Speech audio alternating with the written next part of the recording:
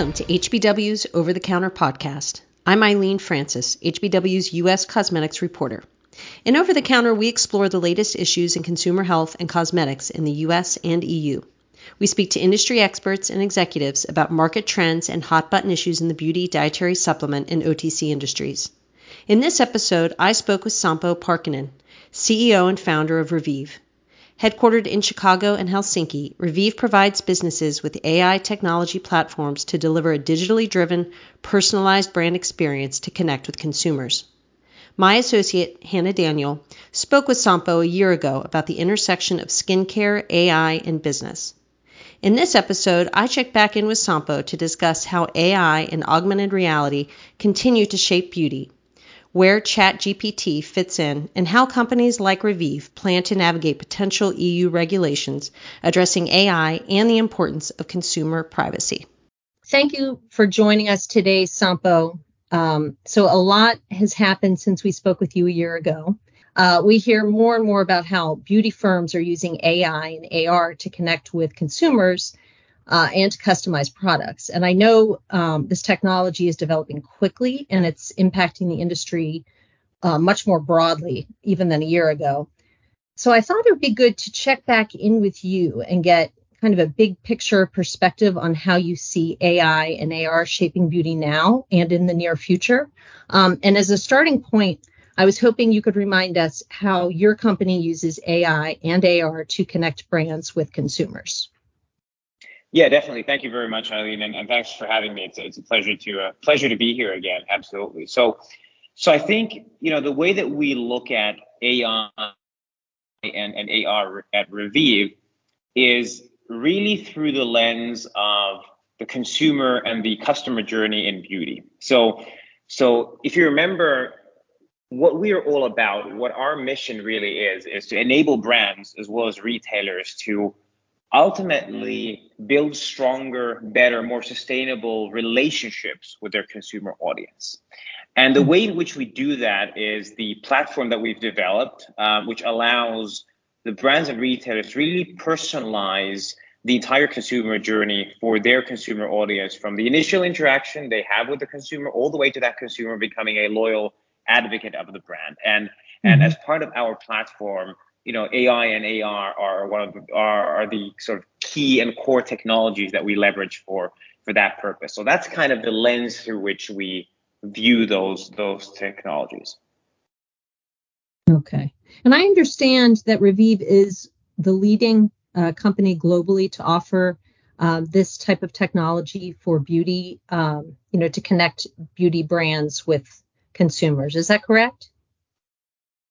Yeah, absolutely. I mean, today we are a distributed team on 3 different continents. We work with customers, enterprise, and mid-market brands and retailers on 5 different continents. More than 150 different brands and retailers leverage our solutions across in-store, online, in-app, whichever channel they are interacting with their consumers with, across more than 50 different countries. So absolutely. Okay. Now, looking ahead, how could you see Revive using these technologies in the future in ways you're not doing now? What is the potential for this technology, and I guess the best case scenario of where it could take the brand consumer relationship? Yeah, I think, both of these technologies, both AI and AR are something that we're really excited about at Revive. And again, we see a lot of potential in these technologies because when you look at the beauty space, or skin health, beauty, and wellness, as we like to call it, because we believe those verticals are very much interlinked in the mind of the consumer, we really see the power of this technology being able to effectively supercharge the customer experience. And as we know, these verticals and the products that consumers are buying for their skin, for their beauty, for their well-being needs, those are probably the most personal products any consumer ever buys. And as such, we understand that, there's a certain really personal and in some ways very human element as well to this industry. And we're sort of firmly in the camp that we believe that these technologies are not there to replace the human touch or the romance of beauty, as some of our customers call it, but they're really there to supercharge the brands and provide the brand representatives and the beauty consultants with superpowers that enable them to really serve, really understand their consumers, really serve their consumers on a much more intricate level. So we're really excited about, the power these technologies have in really augmenting a human experience in particular in these verticals. So not just using the technology for a technology-driven experience, but really augmenting and enhancing the human-led experience assisted by technology. And so, Sampo, given the level of personalization offered by your technology and kind of riding on this self-care trend, do you think there are opportunities to combine a health well-being aspect into your services, or at least through AI and AR in the near future?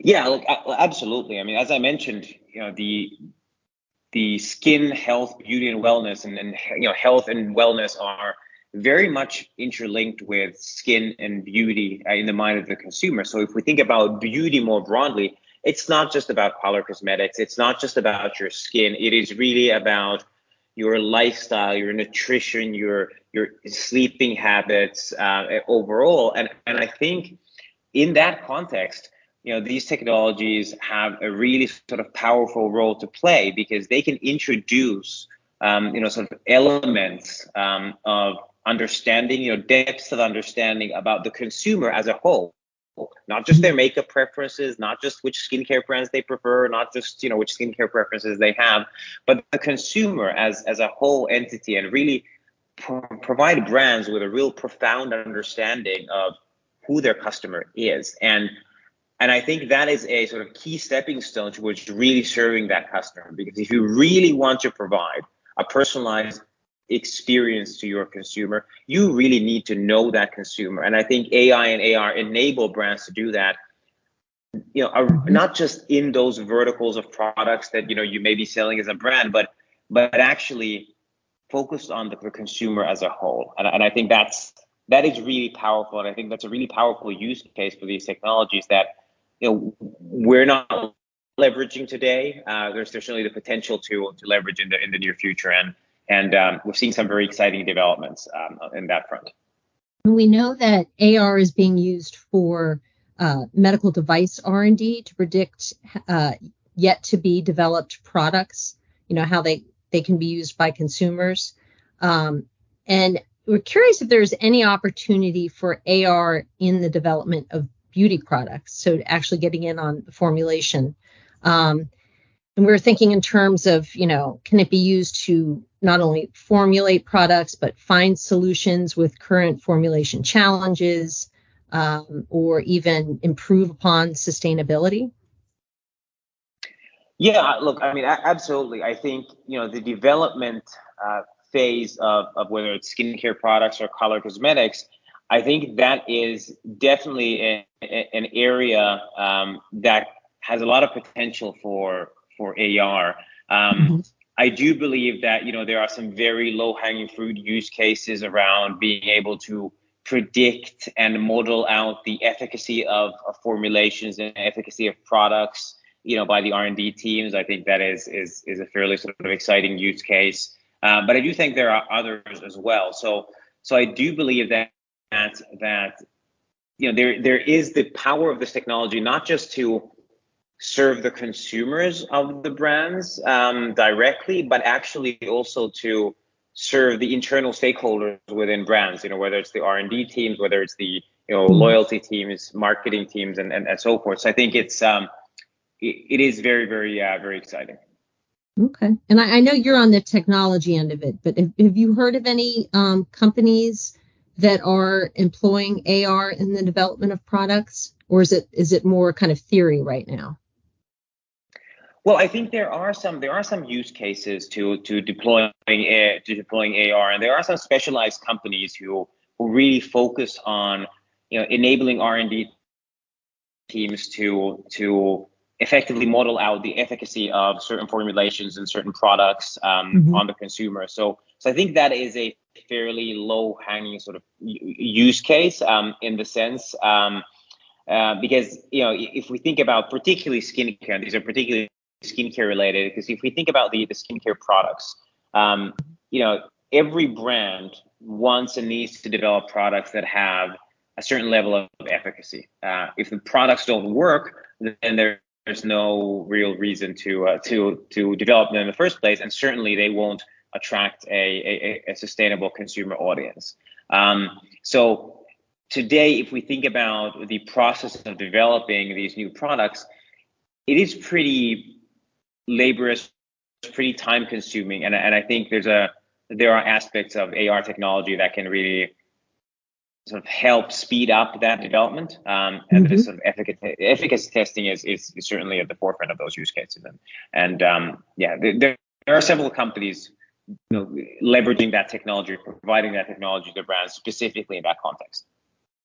Okay, interesting. And how about AI? Do you think AI is being used to help formulate more innovative products? Well, I think I can't say whether that's the case today, but I do believe that fundamentally I think AI has potentially even a bigger application to the development of new skincare, makeup, hair care, well-being products than even AR, because what really AI allows the R&D teams to really gain are some in-depth insights about the consumer audience, about the current consumer audience that the brands are serving. And if we think about, again, why are brands developing new products? Why are retailers introducing new products from brands into their inventories? On one hand, yes, those products definitely need to have a certain level of efficacy, but it's just not enough that the products work. The consumers also need to be attracted to those products, whether it's because of the ingredients, the mix of ingredients, the relationship to trends, the consumer profiles, the consumer appetites. And I think AI in particular has even bigger potential for the R&D teams of brands, because it does allow the brands to be connected all the way through from their R&D teams, in real time to the end consumer and the end consumer insights. And again, historically, the data about the end consumer, sure, it has been available for brands and the R&D teams of brands, but it's been available with a time lag. It's been available, in a sort of very concentrated fashion. And I think AI can really enable that sort of insight gathering as well as analysis on behalf of the R&D teams, so that their starting point for product development is really the consumer. What does their consumer want? What does their consumer need? And then creating formulations around that. So I think it's less used today, but I actually believe the potential is even bigger than for AR. Okay, that makes sense. And then moving on to Chat GPT, which we're all talking about these days. There's been a lot of talk of how it could enhance product personalization, customer experience across industries. But I was curious how you think this technology could benefit the work that you do, or just in general improving upon the beauty customer experience.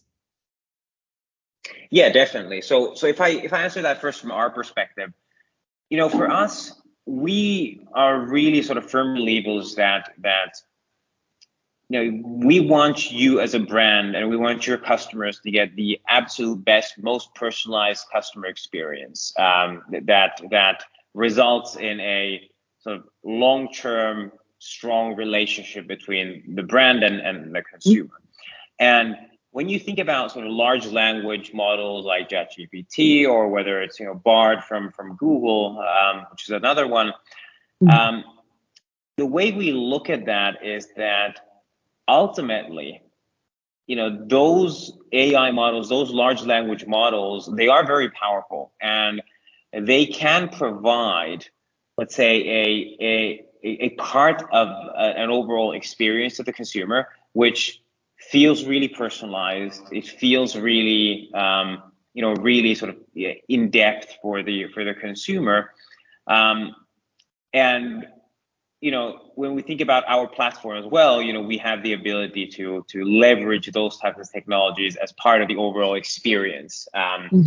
So the way we look at those is that those are potential third party technologies that we can leverage, or the brand can leverage, connected to our platform.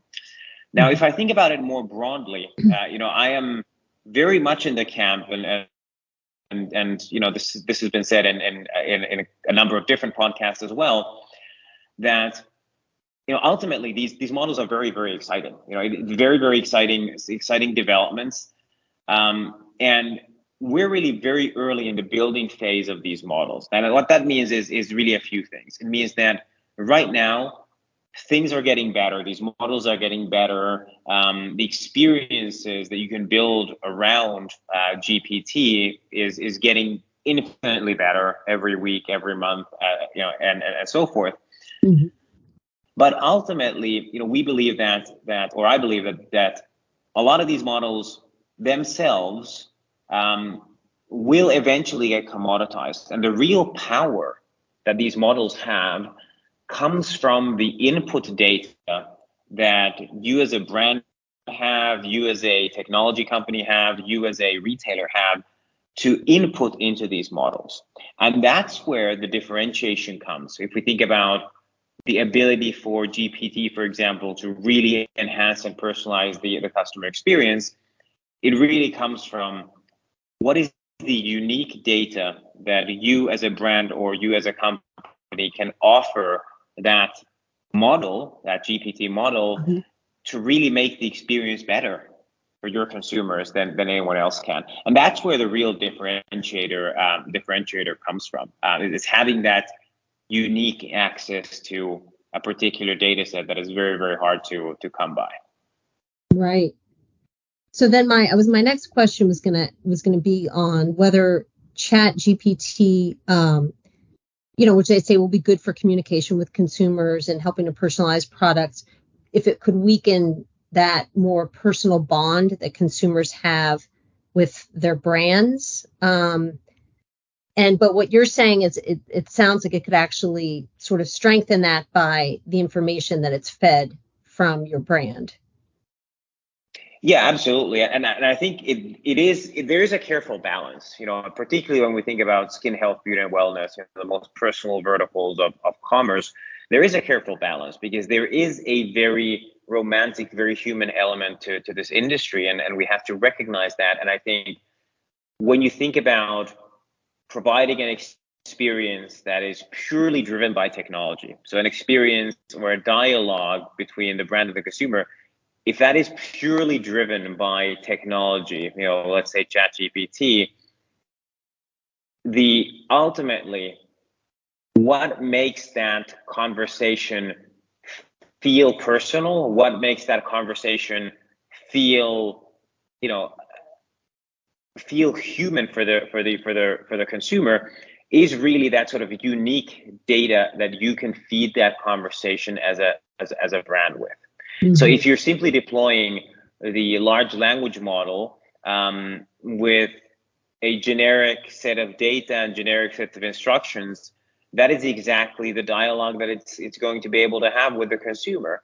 So if you're able to, however, feed it with insights and understanding of the consumer that only you have, then the end result for the consumer, even if the dialogue itself is purely driven by technology, will feel much, much more personal. And I mm-hmm. think that's something that really can set the sort of winners in this space apart. But it also needs to be said that even if you are leveraging ChatGPT or Bard or whichever large language model you're using, you don't necessarily need to simply just leverage that as part of the dialogue. Again, there can be an actual human involved, an actual human element involved, because the power of these technologies is really not just to use technology for the sake of just using technology, but really use the technology to help the human do things or do things at a pace that was previously simply not possible. And I think that's where the power lies. So you're also not, as a brand, sort of confined to leveraging these models or a human. There's a combination in between. Right. And looking from a regulatory perspective, we know the EU has proposed the AI Act, which would regulate AI based on risk categories. Are there any concerns or challenges there for Revive and companies like yours in terms of facing that potential regulation? Yeah, so I think that there's a couple of viewpoints to a couple of ways to look at this. I think first and foremost, if we think about Revive and if we think about how we look at things like privacy, security, and compliance, we're very much at the forefront of those topics on a global basis. Our enterprise customers also pose very high demands when it comes to privacy and security, and how do we handle risk. We as a company, we are still today the only enterprise grade solution provider in the space who has never been named in any BIPA related class action lawsuit, and that's strictly because of the privacy and security practices that we as a company employ. So we do take privacy and security and compliance really seriously.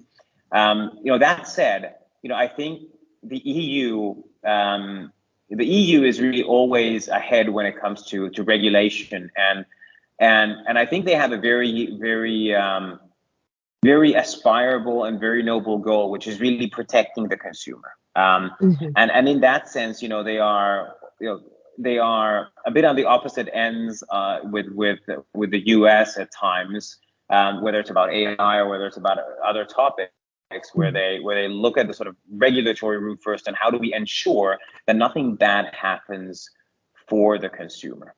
And I think that is it's a good stance to take.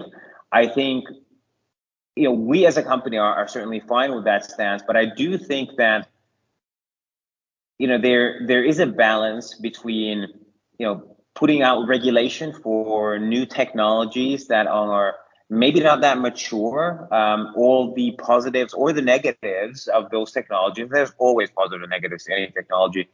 Right. They're not fully known yet. And I think the risk is, and the counterbalance to that regulation is making sure that we're not over-regulating an industry to effectively stifle innovation. Because ultimately, if innovation gets stifled because of regulation, then the polar opposite of protecting the consumer tends to happen, which means the consumer ultimately loses out. So. So I think that is very much a balance that I think any regulatory entity, whether it's the EU today or whether it is Congress tomorrow, needs to really look at and take seriously. So it's a positive thing that they are taking notice, that they really understand and start looking at the importance of these technologies, because they wouldn't be looking to regulate anything that isn't important. So I think that is a recognition of the power and the potential of these technologies. But I think we should still be very thoughtful in how that regulation occurs to still allow for innovation as well as protect the consumer. Yep. Well, this is fascinating stuff, and that was my last question to you, Sampo. So thank you so much for your insight on this issue, and please continue to keep us in the loop on all the exciting developments at Revive. Definitely. My pleasure to be here and pleasure to have the discussion. I think these are very, very important topics, not just today, but certainly growing into the future, Phil. So very happy to have the conversation.